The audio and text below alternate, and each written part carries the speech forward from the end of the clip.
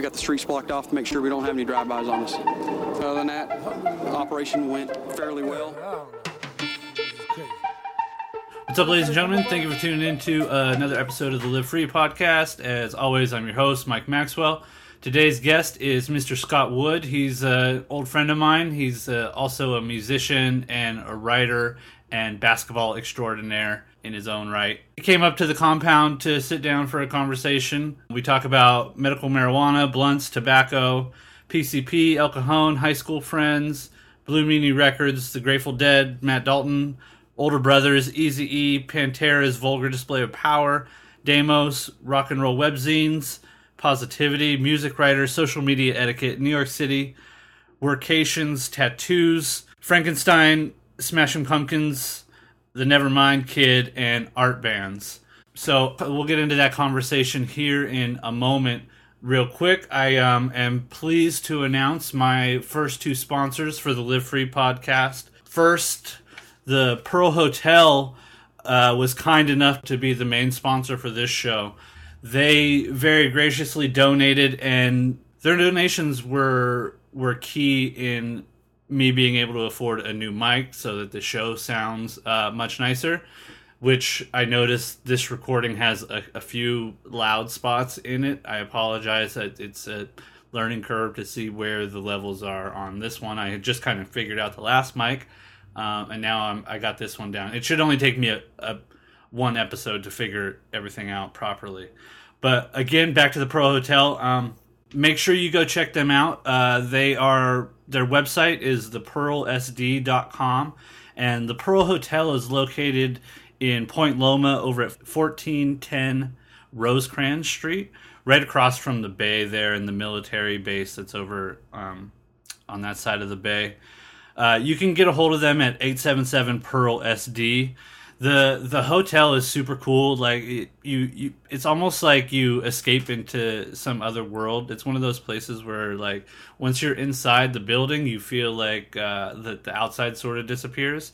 It's a vintage mid-century modern boutique hotel. It has tons of style, and it's close to the airport and downtown gas lamp scene. So if you're coming into San Diego from out of town and want a cool place to stay that's close to all the sort of touristy spots, it's the perfect spot for you. It also offers its own social scenes and weekend events and specials too. So if you're in town and just want to hang out around the pool on a rad San Diego summer's day, you could totally do that. And they have an amazing bar and restaurant with the best burgers probably in a 50-mile radius. They do this thing on Wednesdays called the Dive-In Theater, where they have a big movie screen set up outside and project films for the guests of the hotel. And for people of San Diego, if you want to go down and check out a movie, they play all sorts of cult favorites.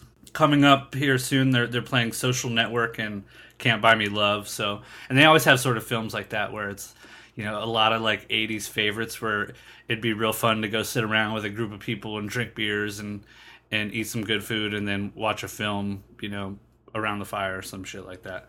So definitely go check them out. And when you do, let them know that you heard about them from the Live Free podcast.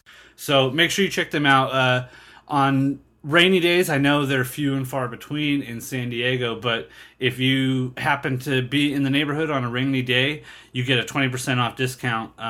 It seems unlikely, but we've had a rainy winter so far, and it's pretty cloudy out right now. So make sure you get down there and get that rainy day discount. Also, I'll have a coupon on the blog. Make sure you go check out the blog, MikeMaxwellArt.com. Click on the link there. The blog link is on the site. And there's a free dinner coupon. If you buy one entree, you get a dinner free.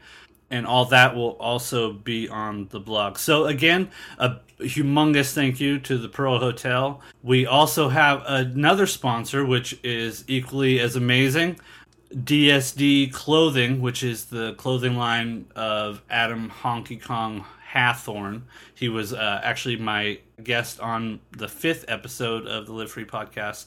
his new clothing line is it's out now, and they're getting ready to drop the new season here momentarily. So they have been donating some shirts for me to give away to guests, but I also want to try to get some giveaways for the listeners. So send me an email, info@mikemaxwellart.com, if you're interested, and maybe we'll do a drawing so that we can give away a shirt, or maybe something from Adam and the DSD crew.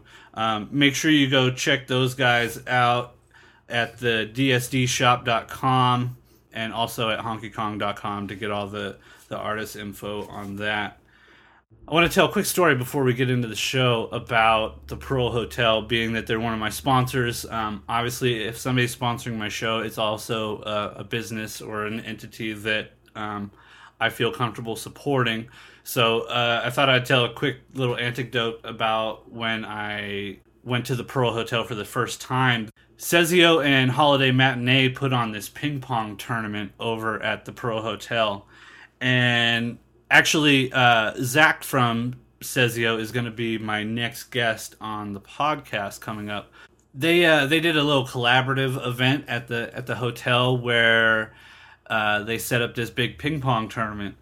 And it was, like perfect summer hot day. Everyone was barely clothed and hanging around the pool and drinking. I showed up thinking that, I was going to kick everybody's ass because I'm fairly decent at ping pong. I'd go into a bar and beat most people, but, mostly just drunk knuckleheads, not realizing people were really into the ping pong tournament scene. So when I show up, I, of course, roach a big joint outside before I go in. And I walk in, and the place is really weird. As soon as you walk in, it feels like you're in some 70s Palm Springs sort of swinger pad. Like there's shag carpet and these leather couches and a place where you could sit down and read or play chess or do something. I don't know. I guess use your imagination. And I go in, and all of a sudden I start to notice that there's quite a few really good ping pong players practicing on the two like tournament regulation style tables that are set up around the pool. I noticed instantly how close all the tables are to the pool, and know somebody is for sure going in, which I think the dude who got second or maybe even first place took a dive going after a shot. Like he was so into making the shot work that he was willing to dive into the pool to go after the ball. So, I start drinking because I'm like, oh shit, my nerves start getting wild. Not thinking that I hadn't eaten yet, of course. So I pound 2 pints to the head of some great local brew that they had on tap that was, of course, on special. And then I think it was a Sunday afternoon, so mimosas were flowing pretty rapidly. So I think a couple mimosas got put down the hatch, and I all of a sudden get called for my first match. Now I'm kind of tipsy all of a sudden, thinking, and plus I broached a whole joint to the head before I got in there too. So I was fairly loosened up, well lubricated, and I start playing this guy, and we're probably about equal in terms of our quality of play. We're back and forth for the beginning of the match, and I notice that he can't return one shot to a particular spot on the table. So I just put it to him and hit it to the same spot each time like a lame, because I knew he couldn't return it. So I ended up beating him for the first match, and it was so funny. People were out there cheering. Somebody was calling out my name, and I was so into the competition aspect of it that it was you just sort of phase all that out, and it's sort of gray noise behind you, which is something that's really interesting for people who compete. That sort of rush that you get before that. And, there isn't too many things that I'm competing at necessarily. I used to play poker tournaments, which I used to love that rush that you would get right before that. But in competition, there's something, it's even so for instance, playing ping pong just with your buddy in a garage somewhere, there isn't that heart pumping, blood rushing effect that happens when you're in the heat of a competition with another individual who's equally trying to defeat you just as much as you're trying to defeat them. And something strange happens in that effect. But so I ended up winning my first match, and then I had to play 2 of the championship like Olympic team ping pong players that were just hitting the ball at about 150 miles an hour, and I had no chance. I think I may have scored 1 or 2 points on accident by them missing the table or something. I basically had no chance. In between the win and the losses, I managed to get my hands on a burger because I was starving, not realizing that I had drank way too much without having any food in my stomach. So I basically devoured one of their the amazing Pearl Hotel burgers to the head like a wild barbarian. But it totally fit the scene. It was a super fun environment. Bunch of beautiful people out hanging in a really cool, great atmosphere with no egos and no sort of attitudes. Everyone getting along and just enjoying the San Diego sun. So again, people, go check out the Pearl Hotel, thepearlsd.com, and make sure you tell them that the Live Free podcast sent you. Now that I got that all out of the way, make sure you go check out the website, MikeMaxwellArt.com, and click on the blog link there to get all these links and information to my sponsors and to the stuff with the guests. Also, I got to send out 2 humongous thank yous to 2 specific listeners who donated a very significant amount of money to the show. Mr. John Zimmerman, who was also a guest, and also Mr. David Fisher. He donated last week, which also was extremely helpful in me being able to afford the new mic, which you are listening to now. So again, John and David, thank you very much. You'll be getting some Live Free podcast swag in the mail soon. So, ladies and gentlemen, without further ado, Mr. Scott Wood.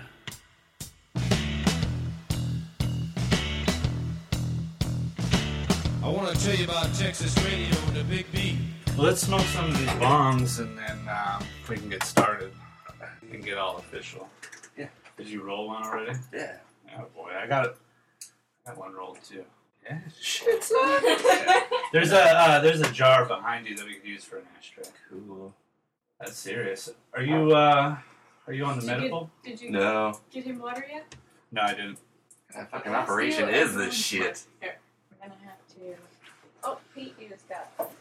We're working on it. No, I'm lazy. It's just hard for me to, I hate going to the doctor as is, so it's hard for me to, I want to set out and I'm going to go, I'm going to fucking do the whole process. It's not even like going to a real doctor. Oh, yeah, I know.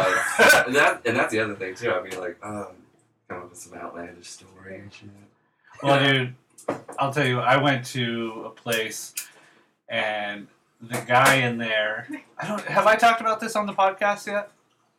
About getting my medical marijuana? I think so. I don't think I have. I might as well fucking throw it out there while we get ready to smoke the blunt of life.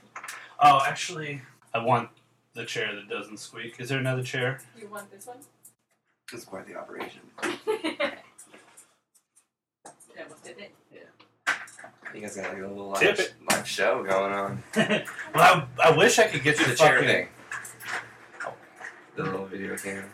I want to get the. I wish my Ustream would work, but the camera doesn't pick up on this fucking thing. I have a camera. It works for fucking Skype and shit, but it doesn't work for Ustream. We all scream for Ustream. Yeah.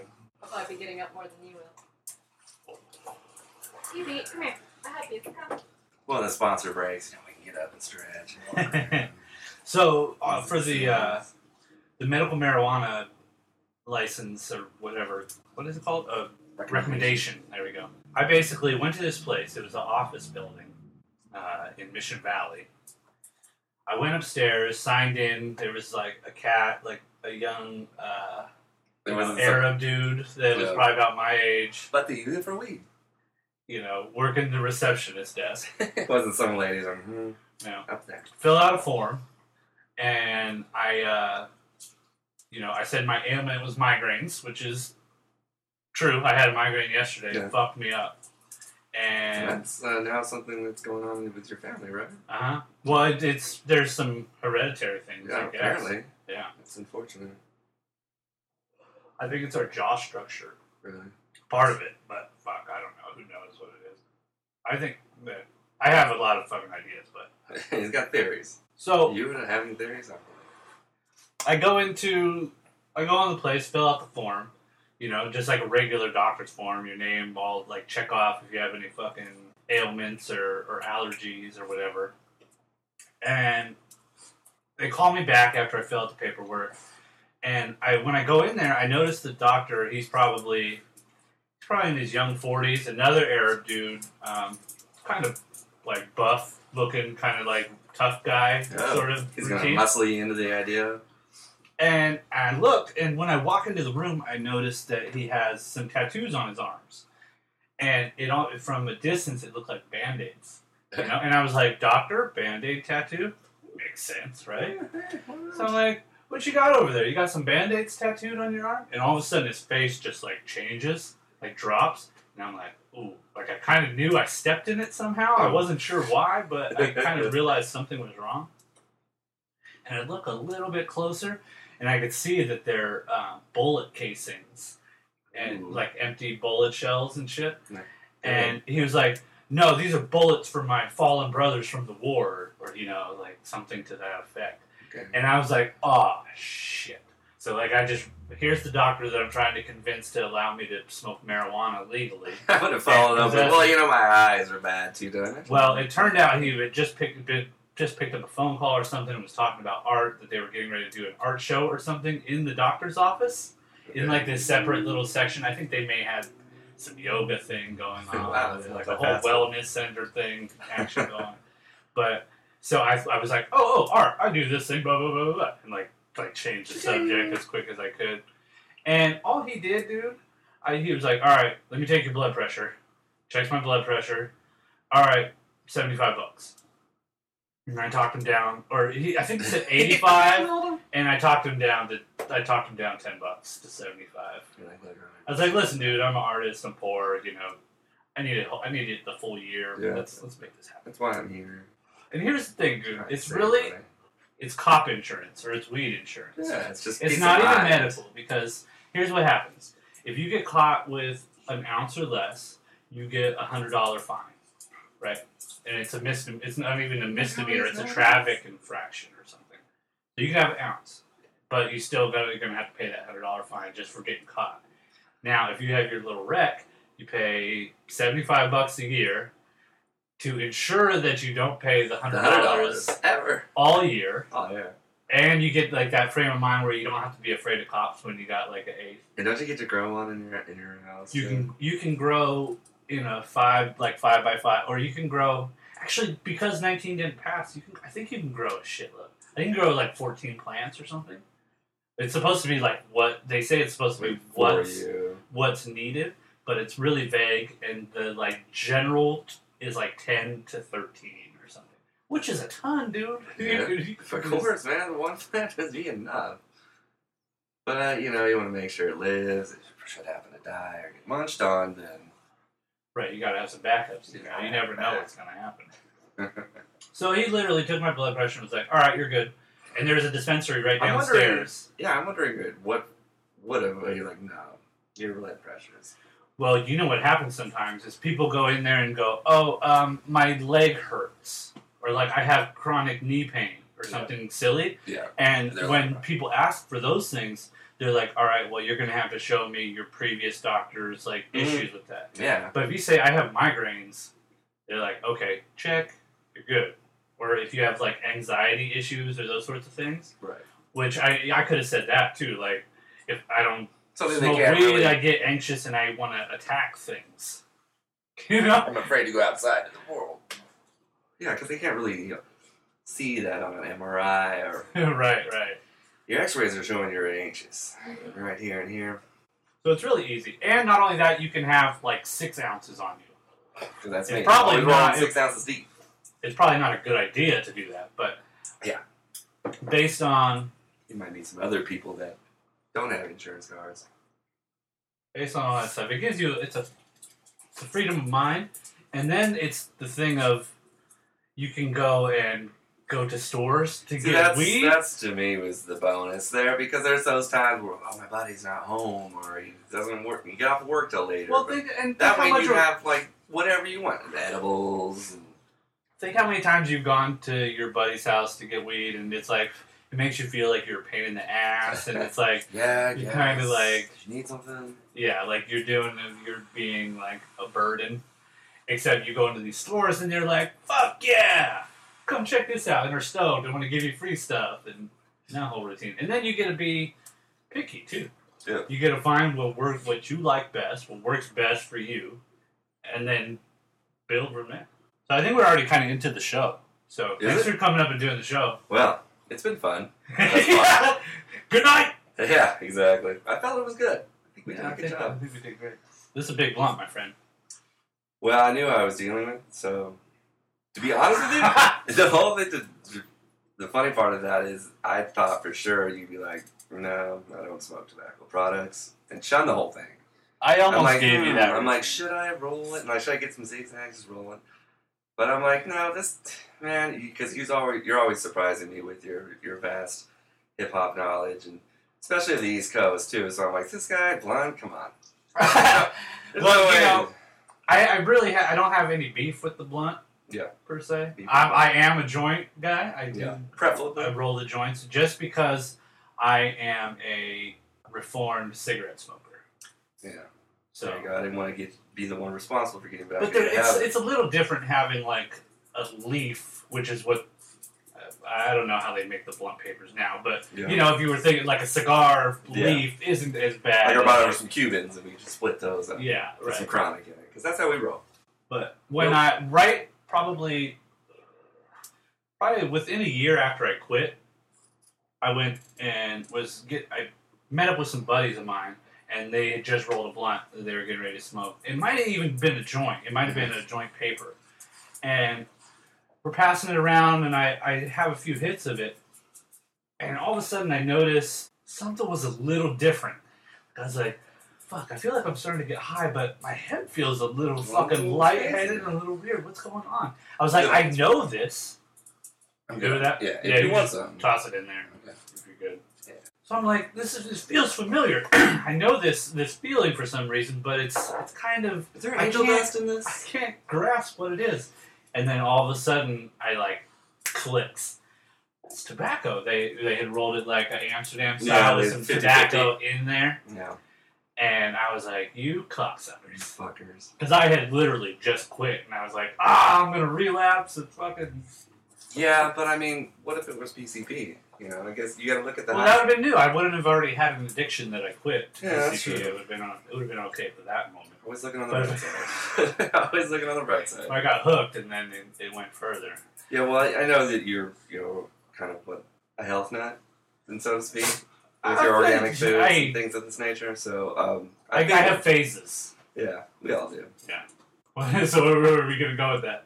Being a health nut. Well, I figured that you would be anti-tobacco and pass on the blunt. So I smoke. I was like, I have some nugs in the car. We could do that too. You know, whatever you need. Well, I have been making Okay. an effort to keep the glass clean. It's tough because it's one of those things. You do it for like a week or two, and then you become I've been a little doing more pretty lax good. on it and let it go. I got the piece a while ago, and I've been keeping it from getting resonated. I was using the ash catcher, keep the pressure down, but you just don't get quite as good a hit in the ash catcher as you do with the bomb. Yeah. But okay, let's get started on this thing. Let's talk about you instead of my weed. We've known each other a long time. Yeah. Yeah. Of course, it's I was trying to think of when we met. We went to high school in El Cajon. Were you born and raised? oh yeah. Born and raised San Diego? Definitely, it's East County all the way. El Cajon. I was fortunate in the sense that I never moved. You know, since the time I was born to when I moved out. My mom still lives there to this day. So it's like that's all I've ever known as far as El Cajon is in that whole. It's funny when you do meet people who've done like the triangle of the elementary, the middle school, and the high school. But you're definitely one of the people that when I do meet up with again, that it's definitely welcomed. You know, because it's such a taboo thing. It's like, did we go to high school together? And there's that ever like that moment of fear, like, wait, do I really want to talk to this person? Or even just It's like- trying to recognize somebody if you don't. Oh my recognize god, it's like Facebook, but in reality. Yeah. You know, because at least in Facebook, if they sent you a request, you're like, what?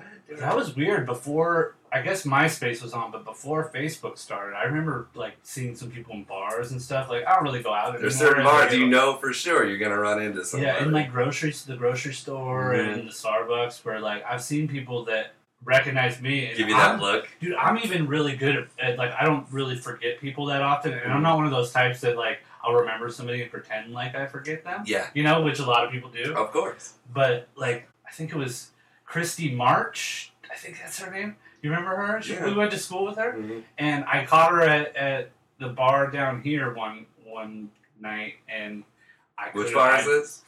down here. It was Plum Crazy, Okay, yeah, I know. and what you're whatever talking about now. whatever it's called See, if you're gonna now. remember the people, you gotta remember the bar too. Yeah, and I didn't reckon. Pete, Pete in the house. you come grab this dog, love. Cinch Come on, him man. up.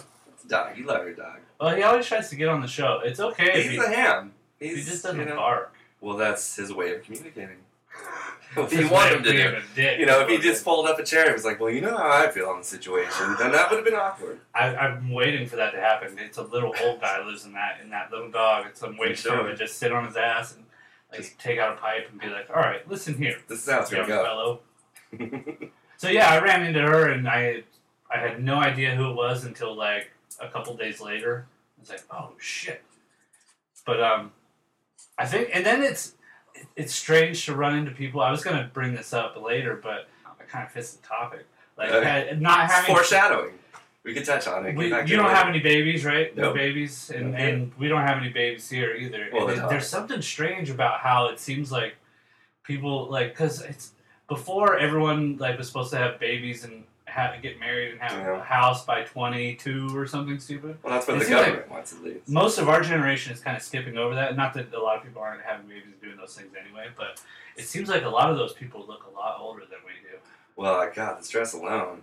It's weird. It's like the presidency, right? Of course, because in the sense that, like, if you look at that generation now in high school where they're like, I want to be cool and be on MTV and have a kid.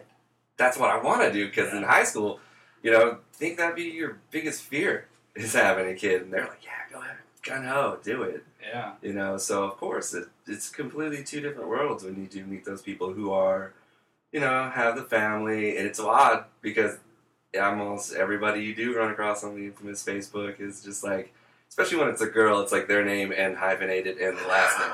I'm like, Jesus Christ, I'm like the only person that's not married and has like a family. And it seems like a completely different person. It's just sad to say, you know, it's wrong, easy for me to say that too, but of course it's going to be a lot of responsibilities. Yeah, and it sucks too because, you know, now that it's tax season, you know, last year I got my taxes done and the lady's like, oh, you know, you make a pretty good amount of money, but, you know, you're not married and you don't have any kids and you don't own a home and they're really going to fuck you, basically. Yeah. You know, they're just like, you're just a drag on society. You're just hoarding all your money. You're not contributing at all. Yeah. You're not doing what we want you to do. You're so not going into we're going to debt. fucking tax the shit out of you. Yeah. So it's crazy, you know, all those people like, I get thousands of dollars back because I have a kid, you know. Especially first time parents and shit. They're so pumped on it. Right. Or it's crazy how just even being married, if Crystal and I were married, our taxes would be 1/3 of what we have to pay. Yeah, they're like, good for you. Follow the plan. Yeah, it's fucking bullshit. So I guess after high school, we sort of lost touch for a while. Yeah, as most people do, because Yeah. I'm a very much a creature of habit, and it's sad, because you think about that a lot, where you can almost think of certain times where this is the last time you've seen that person, and you're like, wow, I wonder when I left that person that last time, I knew in my mind that I wouldn't see them again for however long, and it's never like anything personal or anything, it's just like, it's what, you know, people's lives. Yeah, you get involved in your shit. Yeah. I think out of the first time maybe we reconnected, I caught you at Blue Meanie. Yeah, that was playing the show. Yeah. With what are you? Do you still play with that group? No. Well, no. That was my no answer. No. Next question. No, next question, please. No, I haven't been doing that for a few years. It was the question, like, you know, what happened with that? Well, I was going to sort of segue into making music and those sorts of things. Yeah, no. Well, I'll just start with that day. Well, that day, because that was so much fun. Like, because we were already talking East County, and you mentioned Blue Meanie, so yeah, of course which we is have to East touch on County that. Staple. It sucks today because it's like I've been reading on Facebook. You know, people are like, "Oh, Borders going out of business sale. I'm waiting in this gigantic line." And that was just the way it was with Blue Meanie. You know, when people found out they were going out of business and having these sales, like fucking.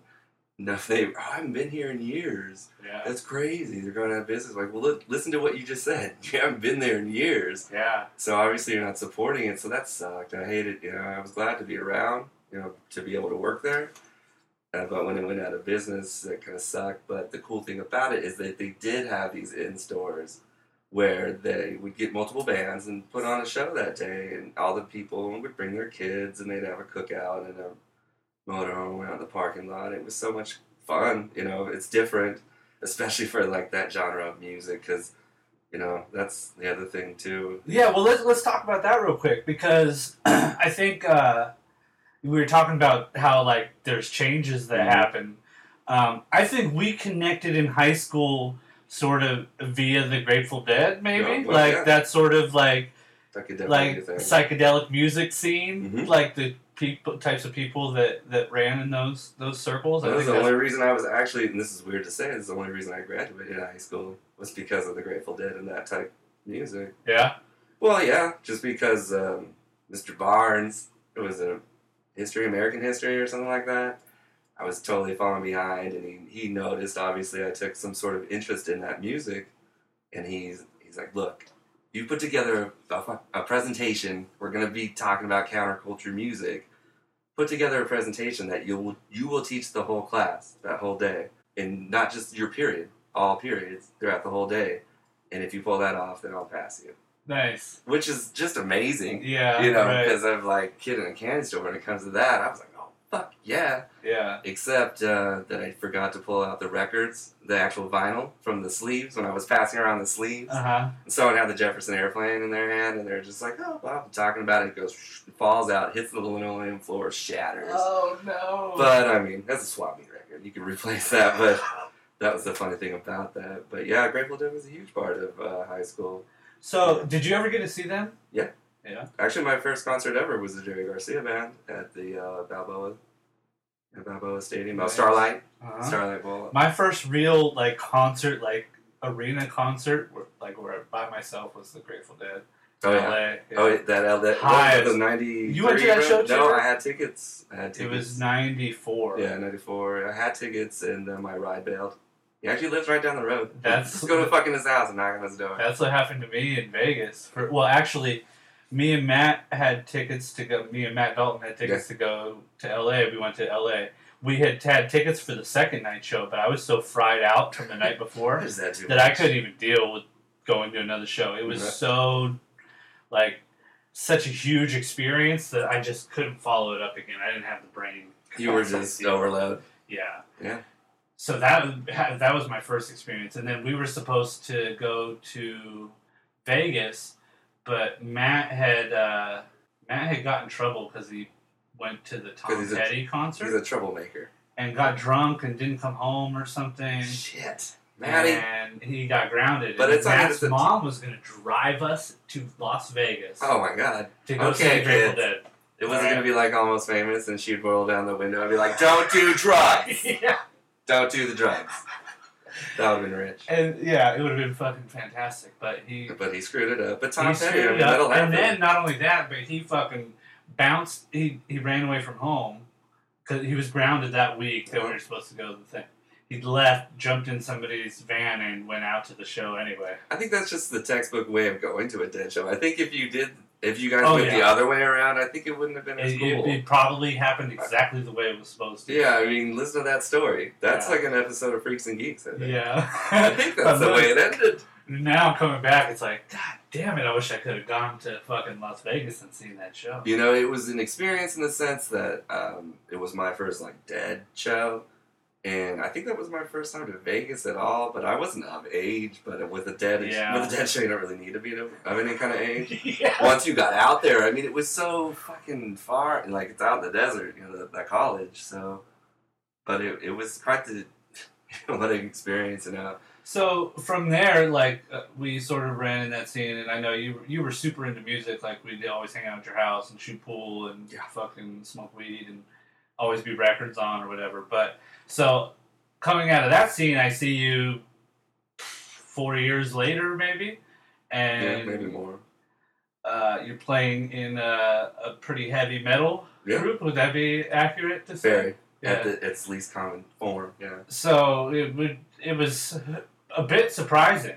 Yeah, it's weird how it could be, but in the sense, the funny thing about that is, it's almost like a Tarantino thing where someone comes into seeing it at that point, because metal was something I was into way earlier than the Dead. Yeah. Actually, that was... Which, let me preface that, is that I was also aware that you had a wide range of musical enjoyments. So there was always a passion of mine, because it's just like, I think what 7th and 8th grade. It was weird just being the youngest of two older brothers. Yeah.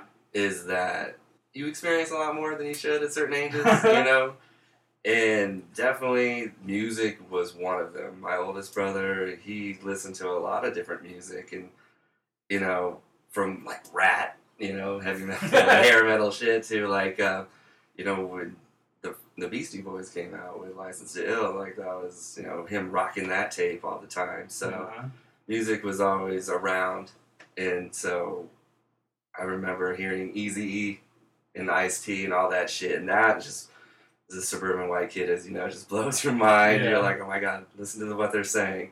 And you're just geeked on it, and you play it all the time, and you listen to it, and you find out about Public Enemy. And all that different shit. And so you're starting to hoard these tapes in your room like it's porn. Or like drugs, because it was a big thing on TV at that time, was the Two Live Crew, the infamous Two Live Crew. Yeah. And, don't let your children have this. And I had the Easy Does It tape in like 4th or 5th grade. Yeah, and so... We'd sneak into the room and play it. With your headphones on and shit. Yeah. Of course. Because the Pops heard you playing that shit, it was like... Well, shit, that's just a red flag right there. Yeah. So they just say, fuck the police, pull him out. But it's just one of those things where I remember people, like, you would refuse to sell it to you in the store if you weren't of age, like it was a pack of cigarettes. Like, I don't know. This could be influential to you, and you could become influenced by that. But yeah, metal, and then finding Metallica and Slayer and Pantera was huge. I remember Blue Meanie, that was like the first CD we ever bought there, was Pantera's Vulgar Display of Power. Yeah. So, that's a great album. It is. It's just sonically awesome. But the whole thing with that is just my brother is this talented drummer. No one in my family is really musical or, plays instruments. We weren't really, influenced by it. But for whatever reason, he just kind of came out with it. When he started playing drums pretty young, and he's been in bands. So that's kind of how that came into being. I would follow him around because I was a little brother, It's like, he's going out on adventures, I'm going too. Yeah. Which was great for him, because drums isn't like just picking up your guitar and showing up. You gotta have someone to haul your shit around and help you carry it. And so it worked out perfectly for me. So when did you start learning how to play music? I've always dabbled, like, probably back in middle school when I started taking guitar lessons, because the kid on my block who introduced me to Metallica played guitar, and he wowed everybody that he could play the guitar. It was so awesome. So of course, it was like me and 2 other people in Montgomery Middle School that knew this kid all started taking guitar lessons at the same time, and they all learned real music, where I was just like, I just want to learn this Megadeth song. Just teach me this, and he's just like, he's not happy because that's bullshit to him, and he wants people to learn scales and, blues chords and things of this nature that will actually help you. The whole mathematics of the thing. Well, actually how to do it instead of just like, I'm just play. Yeah. Being an idiot at that time, being young. That's what I was all geeked on, so I just kind of dabbled. I've always dabbled. I've never really fully done that, but by following around my brother's band and hanging out with them, it's like fucking live karaoke. What's his band's? Demos. And they're pretty big in the... Yeah, well... Are they still playing? Saying big in the San Diego metal scene doesn't really say a lot, but yeah. They've been around. People know, people pretty, involved in the scene would be familiar. Yeah, well, they're very good about promotions. That's the thing, being around them, I learned about promotions. Making the flyer and just going to any show of that genre and being out there. And people would notice. and people take notice, and they're like, "Oh, I saw you at this show, or I got your CD at this Ozfest," and like within miles around, going to LA and shit, you know. So back in the MySpace days, you were doing like a rock and roll internet magazine thing, Mhm. right? Yeah, that was awesome. And so did that sort of come out of just the love of the music? But I would assume being involved in playing and stuff, you get like some insider. You know, you would think, Yeah. but it was basically a sham. You know, it was just in a sense because I would, you know, when I was first introduced to blogs, you know, before I knew hundreds of people on MySpace or whatever, it was just my friends. I would write paragraphs and shit about just going out, and like I saw this show tonight, and I would write this big blog about it and take pictures and post. I thought it was the coolest thing. I was just like, it was this awesome outlet tool to do it. And so a friend of mine who she said to me one day, she's like, you know, you should just create a page, you know, make it official, and when people come around to do, you know, to your area and that you're influenced by, then, you know, maybe you should hit up their management or their publicity or whatever, or the publicist, I should say. Yeah. And you know, it was so cool because it worked out perfectly. You always got in the show for free, and you got photo passes, and you got to meet these people. And the cool thing that I wanted to do was just do the things that were positive and influenced me, not like, oh, I went to the show the other night and they sucked. Or like, they could be a lot better, or just totally talk shit on it. Which a lot of people do that on the internet, dude. Well, just writing in general, you know, music magazines have always been that way, where they're What infamously is like, that? I trash, you know, Rolling Stones trash, or the Rolling Stones trash fucking Zeppelin. Yeah. And all that shit, and that people just think that because they have the power to write in, you know, about this music, that they want to just fucking trash it. There's it seems like a lot of times it comes out of animosity because you're writing about something that maybe you wanted to be more involved in. That's in always been another the way. way. You know, those who rock do, and those who can't write Yeah. about it. Something like that. So I wonder if some of that comes from that animosity. But I think a lot of times that negativity attracts comments and attracts people to voice their opinions and things. And, you know, like, it's that common saying that misery loves company. Yeah, I was just going to say so that. people love to see when people complain about the same things as them. Yeah, like, go for with it. instance, Oh, yeah, don't get me There's started. so many Facebook ones, but, like, I have a bunch of artist friends on my Facebook, and they all talk about... I just had a big, long debate with my buddy Kevin about people who tag their own paintings to, like, famous artists. Yeah. To try to show their work on somebody else's page as a way to like steal the the advertising ultimate sort of. tag, actually. And they were like complaining about how it's annoying and how they block people. And I was like, well, here's a list of things that you could do. You're still gonna see it happen, but the public isn't gonna see it happen. And he still was bitching about how no, you don't get it. It's so annoying. I can't stand it. And it's like, fuck, I'm tired of hearing it. Just shut up. You just want to have a bunch of people fucking say, ooh, I hate that too. I agree with you in your hate and your annoyance, and let's all be negative together. But it's so much better when you can just find something positive out of something to talk about and have people latch onto that. But it seems sometimes that people don't. Like, well, it's kind of like people when on birthdays and shit, they'll buy you like a CD that they like. You know, like, I don't care. I'm not going to think about what it is you want for your birthday or what you would be into. Like, oh, I saw this. I thought you would be into it. It's just like, I like this and you're going to like that. You know? So that's just how it goes. But that's funny to me because isn't that kind of the ultimate tag anyways? Like, people doing that type shit, they're just like, here's my fucking name, you know?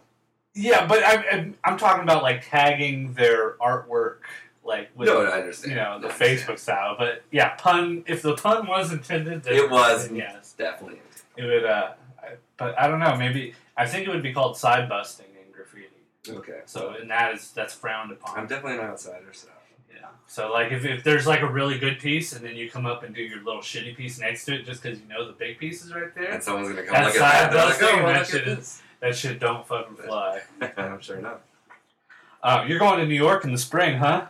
Yeah, first time. I saw you. Oh, your first time going? Mm-hmm. I First thought time in the big city. Nice. Do you have an itinerary of things Not that really. you do? I mean, ultimately, you do have the normal things you want to do, but you know, it's just kind of going for going. Yeah. Going for the adventure of it. I kind of want to go with you.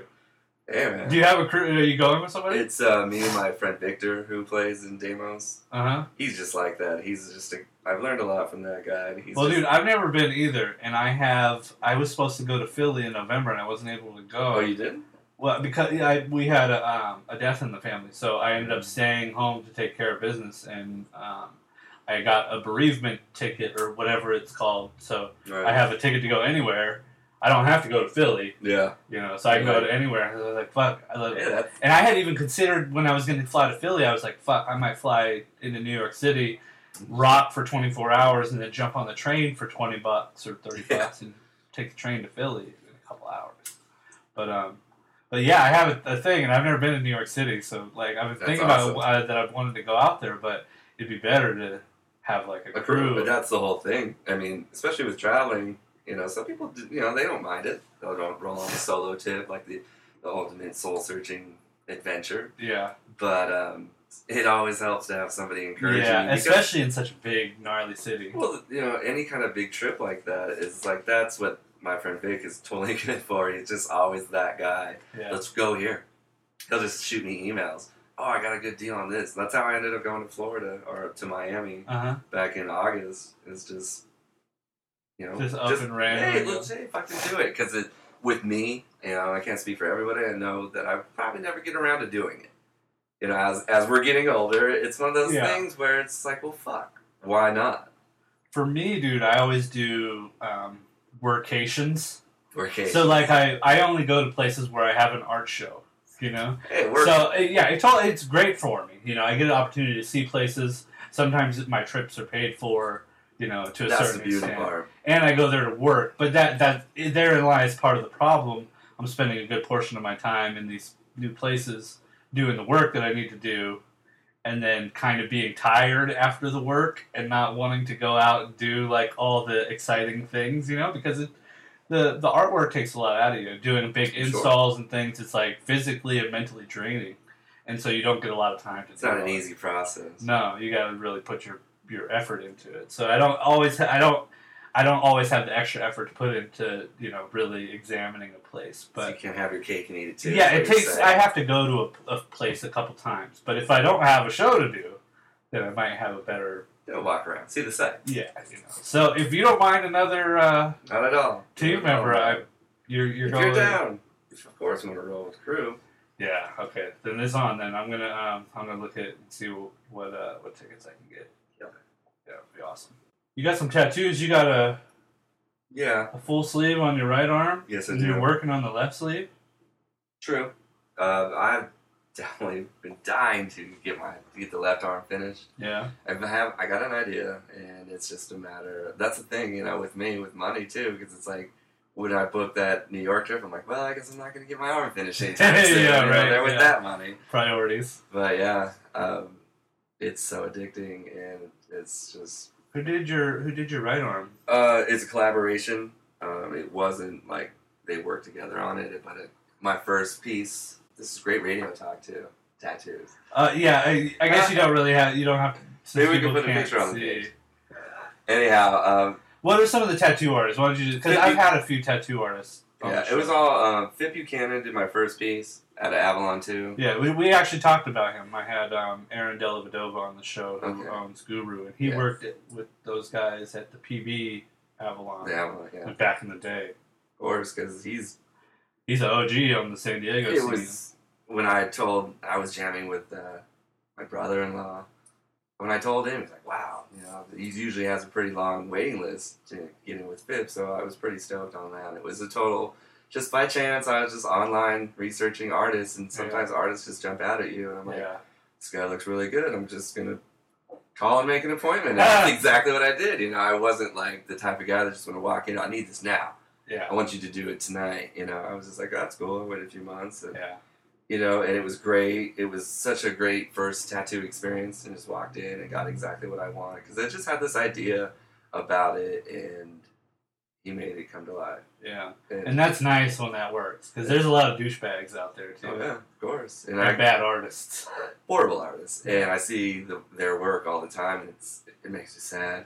But no, it's true, though. Because, but it's strange, though. People still love their tattoos, even if they're bad.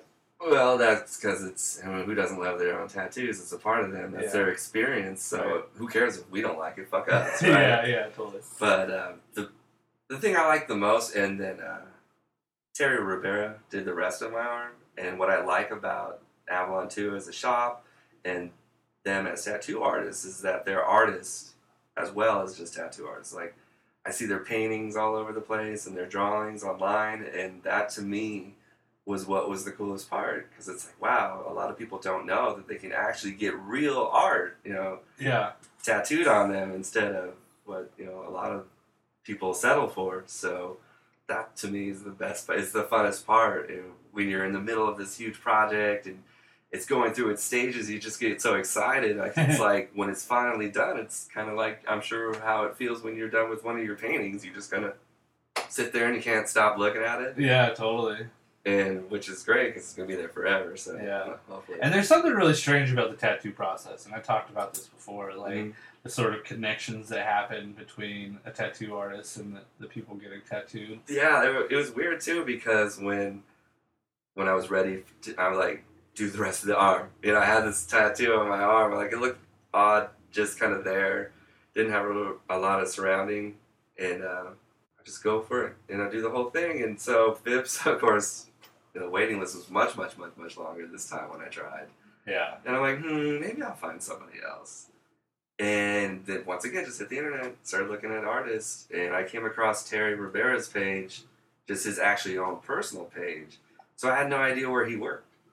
And it turns out he works in the same shop. That's hilarious. And I'm like, is this going to be a problem? I made sure to ask. I'm like, well, look, I did a piece with Viv, and it was cool, and we're done. It wasn't like an agreed upon, like, we're going to do the whole thing. Yeah. He did his job, and it was awesome, but he's very talented and kind of busy. Yeah. I'd like to get this sometime this year. Can we do this? And he's like, no problem. Yeah, I don't think it seems like people would get worried about that sort of thing. But I don't think tattooers care that much. Yeah, I don't think they get as butthurt as we would think that they I don't want to cause shop drama. Yeah, totally. I don't want it to turn into LA Ink or something like that. Yeah, I don't think any tattoo shop is like LA Ink. I should hope in real life, I know. That fucking shit is so retarded. Well, there you go again. See, now you're that guy complaining about shit. Everybody. And you're going to start a webpage about it, and everyone's like, click like, and they're like, so hypocritical. Don't get me started on that shit. Well, it's a television show. It's not even really a tattoo shop until when it's not on TV. It's other people's lives. Yeah. All they needed was Snooki. I think they would have been perfect. Fuck. Because they do what the fuck they want to do. You got a Frankenstein on that. Yeah, Frankenstein is the start of my left arm, and that was the beauty part of working with Terry, is because it was like part 2. Because part 1 was huge, and we made it through that, and I still liked him.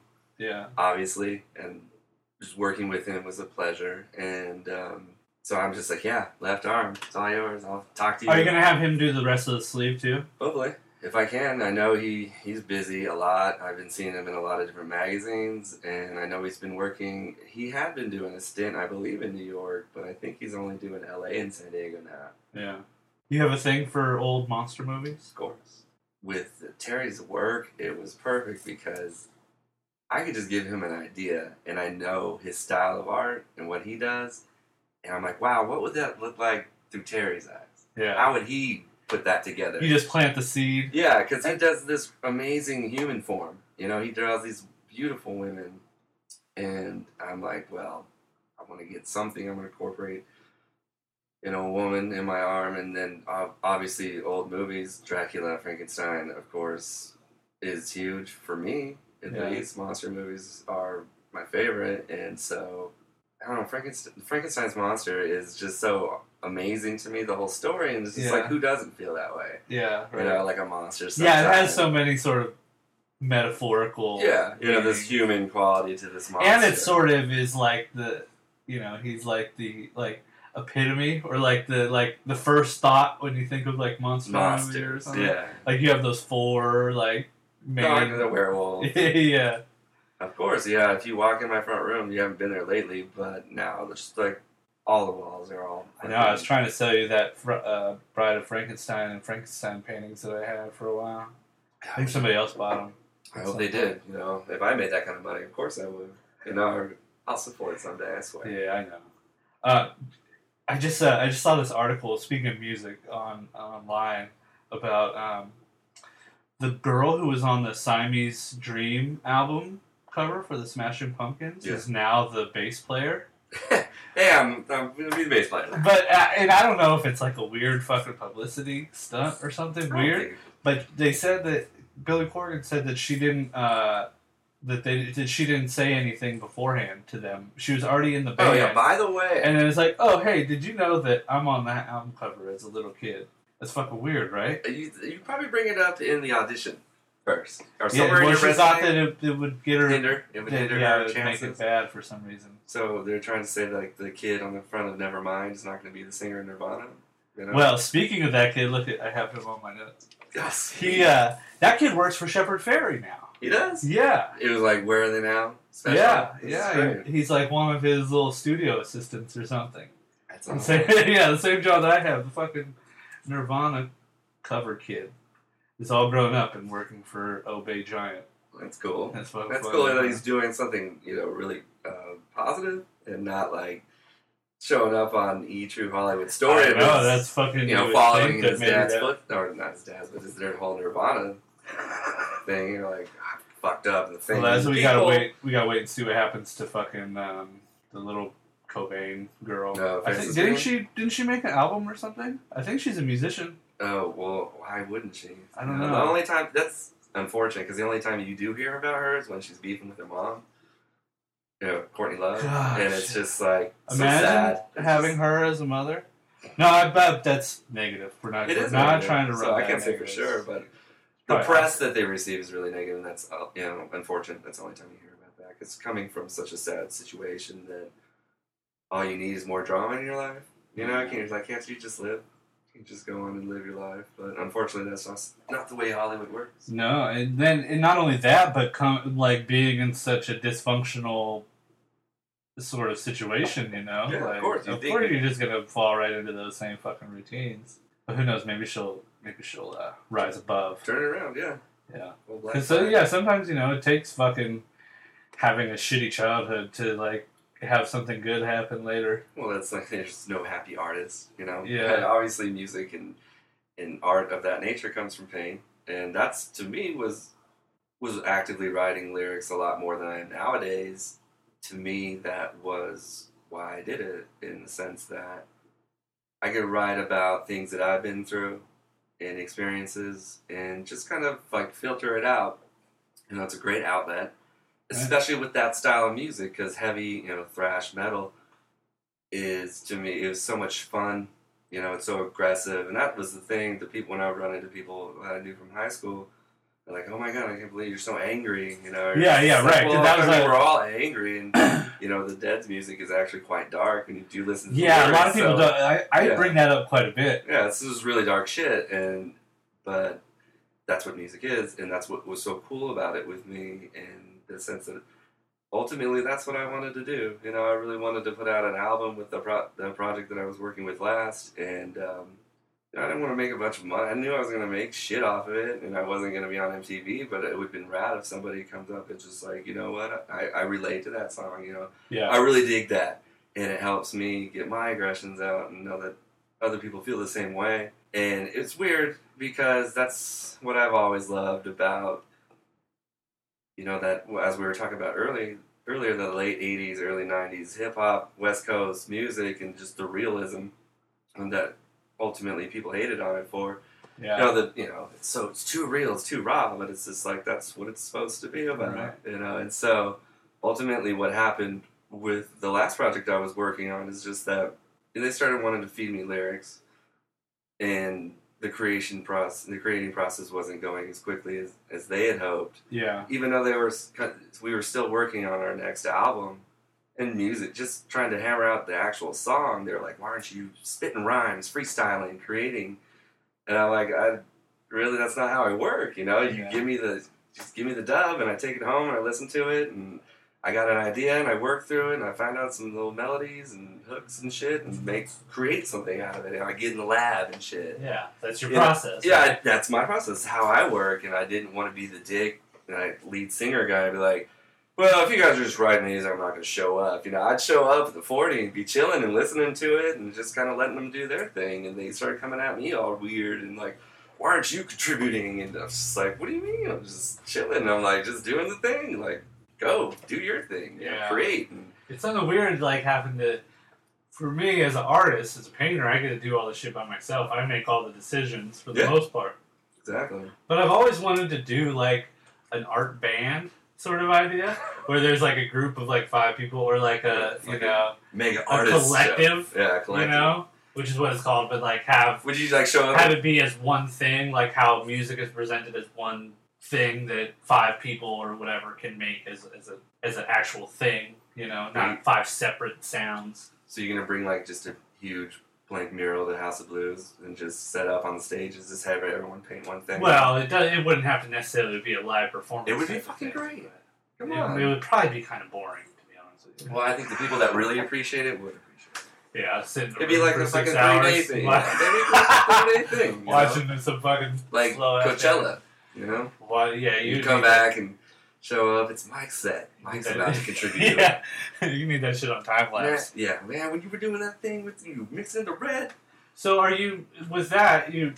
I guess it sounds like you're not doing as much writing and music making. I know you posted something on Crystal's thing about coming home and getting some guitar playing done. Yeah, it's like I was just talking about with that whole creative process, and when they started feeding me lyrics, and the drummer's like, here's a song that I wrote the lyrics to, and it's about this guy who found out he has this terminal illness, he's dying, and the only thing that makes him feel alive again is to go around and murder people. And I'm like, wow, that sounds like a great episode of CSI, but it's not anything I want to fucking sing about. Are you kidding me? They're just like, well, they looked at me odd, and I was like, no, seriously, like, we can dig around and play, but I don't think I'd ever stand behind something like that, because to me, personally, as an artist, that was against everything that I had been working towards that whole time, is that I wanted to make a name for myself in the sense that when people were referring to me as a songwriter, as a lyricist, and, he speaks from the heart, he tells of things he's been through, where, that would have been all completely out the window. Yeah, it would have just been make-believe, right? Yeah, then I'm like on a fucking make-believe metal band. And from another stereotypical. From another standpoint, which makes sense in the tattoo world, a lot of people come to me and they're like, hey, draw me this drawing so I can go get it tattooed. And I always tell people, it's like, no, that's not going to work, because my line work is different from another tattooer's line work. Just the quality of line is there's a thumbprint to it. Cool. That, like, it can be emulated, but there's going to be different waivers and a different style that's going to be noticeable. Yeah. And that if you want to have a good tattoo, you need the tattoo artist to draw it. Just in the same way that typically a songwriter should be writing the song. Yeah. But that's not to say that there isn't like something where it's like you have to. I'm going to have to disagree with you on that one, just because music in itself, like Elvis never wrote any of his songs, and people love the guy to this day. And but I mean, if you want to tell your story. Yeah, true. Yeah, from an artist point of view, yeah totally. And I'm not saying it in like some like holier than thou, like you need to write all your own songs and you can't do covers, and because there's a million covers that have been done that are seem brand new. Oh, well, they're the same song and So I know that there's a different correlation, but if you want to have like a real meaningful like personal song that comes from that you want to really get to know somebody. Or even from a performance aspect, I think from like a performance of a tattoo to the performance of a song, like the actual application of it, there's a realness in drawing your own drawing, as I would assume that there's more of a realness singing your own song. That's the whole thing. As opposed to some other person's song. Because obviously when you're working with a group of individuals, you're not always going to get your way, and you're not going to, you'll be, forced to do things that normally you wouldn't want to, obviously, because like you say, cover songs. I remember this is a cover song that we always did that I hated, and I always performed poorly on it. Not like I fucking douched the show on purpose, but it's just like anytime I really tried to give it my all, it just really wasn't there, and it showed, you know. And it's just if you don't love it and what you're doing, it's gonna come across, you know, and people will notice that, and just that butting of heads just kind of came to one day. And we just really had it out about it, and we had this gnarly disagreement and all this, you know, back and forth, and it was like a total band movie moment, you know, the yelling and the break it up and the thing, you know, it was quite dramatic. Yeah. And I definitely am sure I did and said a few things I wasn't very proud of, but it went down the way it went down. 2 days later, I got a call from this cat that he used to play in another band. I'd always bring him on stage and jam, you know, different cover songs, and then it shows if he was there, you know, I loved his voice. I still do. He's just a really good voice. Yeah. And he has a lot of dynamics. He has the San Diego metal scene dynamics that everybody wants, because you're like, I'm going to scream the verses and have this really hooky, chorusy, melodic chorus. Yeah. And so he calls me like 2 days later. He's like, yeah, so they called me and asked me if I wanted to audition for their band, and I thought maybe I should run it by you first. And I'm like, wow, that's nice. 2 days later. That sucks to hear shit that way. And I'm like, okay, well, you know what? As long as you don't use any of my lyrics or song titles or ideas, you do whatever you want to. Obviously, if you want to be in a band with individuals who work like that, then hey, go right ahead. Yeah. And Did he? Oh, yeah. They're like, yeah, totally did. Yeah, they're still playing to this day. They're doing pretty good, actually. And like I said, because he's much different vocalist than I am, and he definitely fits the scene of San Diego metal, and as well as what the guitar player. He was a musical director guy. You know, he wrote a lot, the majority of the shit, and that's what he always wanted. He loves the hook. He loves that, you know, hear it on the radio. He always wants the hit. But hey, that's how it goes down. Yeah, right. Yeah. It's probably supposed to work out that way. Right? It's funny because I see them from time to time, because obviously I still go and support my brother at his shows. Yeah. And it's the odd thing because they're all still like friends, you know. Yeah. It's incestuous scene. Oh, completely, very tumultuous in the sense, and but I'm not gonna ask anybody to get involved with my beefs. You know, if I feel a certain way, then that's just the way it is. You know, and I'm not gonna ask like, well, if you're down with me, then you're gonna be down with them. Oh, well, fuck that then. You know, so it's better not to hold those animosities or resentments. It's like because it's only gonna hurt you. Yeah, well, holding is one thing, but inflicting on others is a whole other thing. Yeah. Bring it. It's sad. Yeah. Misery loves company. Exactly. So no, that's cool. Well, since then, do you find that like you're missing something? Yeah. Not necessarily in the performance, but just in the creative process. Yes and no. Because when it went down, like I hit the ground running, and I was on Craigslist like every week with my cut and paste ad of exactly what I was looking for, and I thought for sure 4 or 5 or 6 people would hit it up and be like, yeah, fuck yeah, this is the type of shit that I'm into, because I wanted to take the type of metal that I was currently playing and then infuse it with other things that influence me more in a different vein, you know, like Black Flag. You know, because I love Rollins and Black Flag in general, and I love punk rock music. And you the just Ramones. turned 50. Yeah, and I just I love that. You know, the Ramones are one of my favorite bands, and I always want to kind of infuse the metal and the punk and just kind of lighten it up a little bit, make it a little bit more fun. And ultimately, I got like 0 responses. I heard from some people, and it was like a backyard cowboy band from Santee who played like horrible metal. And I was like, no, that's cool. And it just never really transpired. And it's just kind of like I moved away from it. I'm just like, okay, well, I'm just going to focus my energy elsewhere. And I started playing a lot more basketball. It's weird. I know, that's how we hung out. We went up to the court up here and shot some hoops. Yeah, if I'm in Crest and I drive by and there's no one there, I'm definitely going to just... Because I love doing that. I always have a basketball in the car, so I'm driving somewhere like, oh, hoops. I'm going to go over there and just shoot at least a couple. And from right down the street from your house, of course, I'm going to call you. Like, hey, come up, shoot some hoops. Do you find you get some of the same sort of stress reliefs for Yeah. playing guitar as you do shooting hoops. Yeah, it's that physical release, because I think everybody needs it. It's unfortunate, like nowadays in society, everybody has a drug that they take for different feelings and to alleviate certain pains, and they'll poison themselves to the point of no belief, but they won't go out and go running. They won't. They're like sit around the house all day. Like, why am I so depressed? Well, it's funny I you don't said get about the aggressiveness that you were able to release Yeah. in performing Yeah. allows you to be a more happier person. It's, Which I'm getting, as soon as I get some money put together, I'm going to start doing jiu-jitsu oh yeah. over in Mira Mesa. I look at 'em. They have the Nogueira's gym is over there. Like all the like hardcore Brazilian dudes. Oh shit.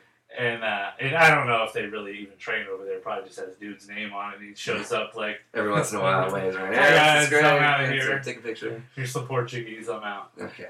But it's one of those things too that all the guys that I've talked to who practice it are like, I never get frustrated out at like the club. Like I never feel like I'm gonna like fuck somebody up. Like if they look Yeah. cross-eyed at me That because motherfucker it's just like looked at me. Oh fuck. because I've already got all those aggressions out and I know that I could just put that fool to sleep. So it's like I have no real reason. Like like the ego goes away. Like that Mm. and like so stressful worried part of about the it. ego where you like you have to be this like big man or whatever like Tough guy. or it's just aggressions that you have from being in an office 8 hours a day under Oh. fake light and not getting any sun. It's life stresses and shit. And actually, that's funny. It's like that's what I always loved about the music and the creating process and the playing and just the whole general idea. To me, it was just like it's a way of just filtering the shit you endure every day in life.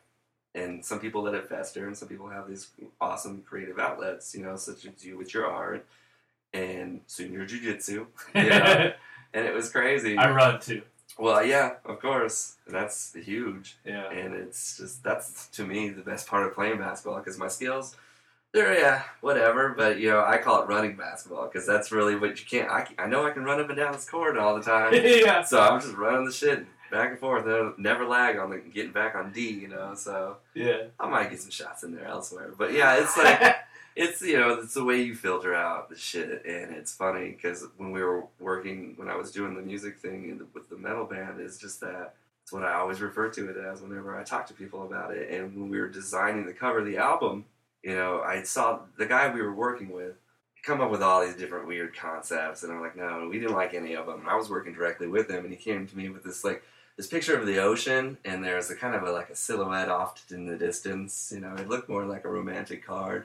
the cover of a metal band, but it just sparked an idea in my mind, and I always used to have this nightmare as a kid, recurring, where being in this large body of water and at night, just kind of drifting away at sea. I don't know what that means, but it stuck with me, and I'm like, wow, what if we really just focused on this guy who was in the ocean and he's kind of getting pulled down, and there's there could be figures in the ocean below him, kind of pulling at his feet, and just really just a distressed individual, and then you can kind of add your artistic whatever, and with the sunset in the background, it looked great, and ultimately we didn't use it. It looked great, and ultimately we didn't use it for the recording that we had because it was just deemed too shitty. We just literally recorded it in a house, and it just didn't sound very well and very good.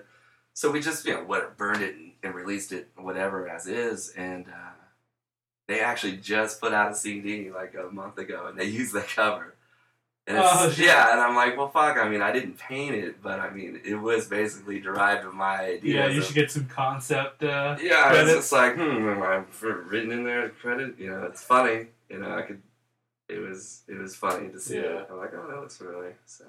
Do you have anything you want to plug? Usually at this point we do some plugs. I'm gonna plug the new sponsors. Oh yeah, definitely sponsored. But do you want to? You got a Twitter or Facebook or anything you want to plug? I do. I don't really want to plug myself, but obviously since we did kind of touch on a few different artists and bands throughout this little podcast thing, I definitely want to plug them. So we'll start with my brother's band, Daemos, which is DAEMOS. B.com, or they're on Facebook and MySpace and all that jarble. And the individual who started with Rock Pros, the magazine, was my good friend Terry B of a band called My Ruin out of Los Angeles.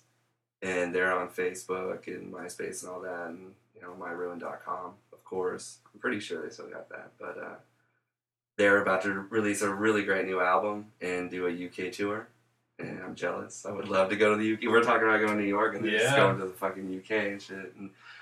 And which they do quite often, and I love the stories. They're always really great. You get a roadie gig on. Right? If I had a passport, I'd probably... Figure out how to take pictures. Yeah, exactly. Which I have worked with them before, and I did the roadie gig in the U.S. Nice. And that was... We were talking about your workations. Yeah, and it's like that was the only other time I had been back east is with them in a van, and I was getting paid to do it. So it was awesome. I was getting paid to see these great places, and I have to pay to go there, so that kind of sucks. But me and Crystal got to go to the UK with 9 Inch Nails we did a big mural project out there for fucking rad for the Year Zero project that Trent Reznor did. Oh, cool! Yeah, it was fucking rad. They flew us out to the UK, put us up. But again, we spent 3 days painting. Did you get to see any of the show though? Yeah, we got to see him in Boston. That to me was the ultimate payoff. Yeah, backstage. Well, sort of like the VIP area. Yeah, or whatever. For sure. Yeah, it's fucking sweet. And then go ahead. The last one would be the tattoo artist, so it'd be TerryRivera.com.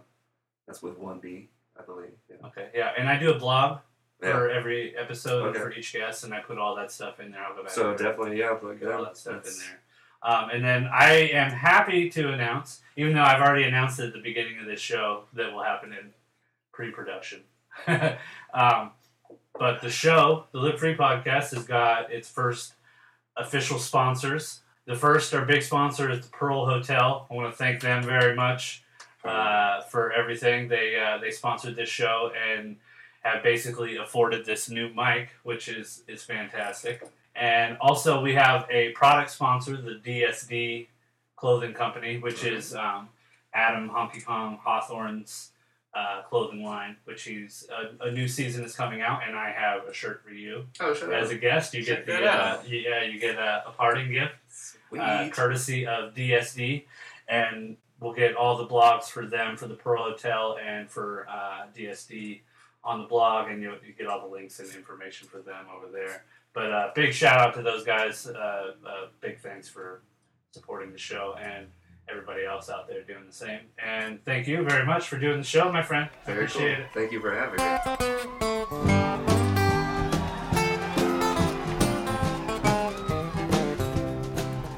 In the timbers of Canario, the wolves are running around.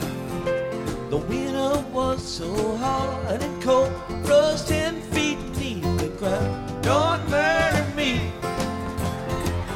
I beg of you, don't murder me. Please don't murder me. I sat down to my supper, 'twas a bottle of red whiskey. I said my prayer.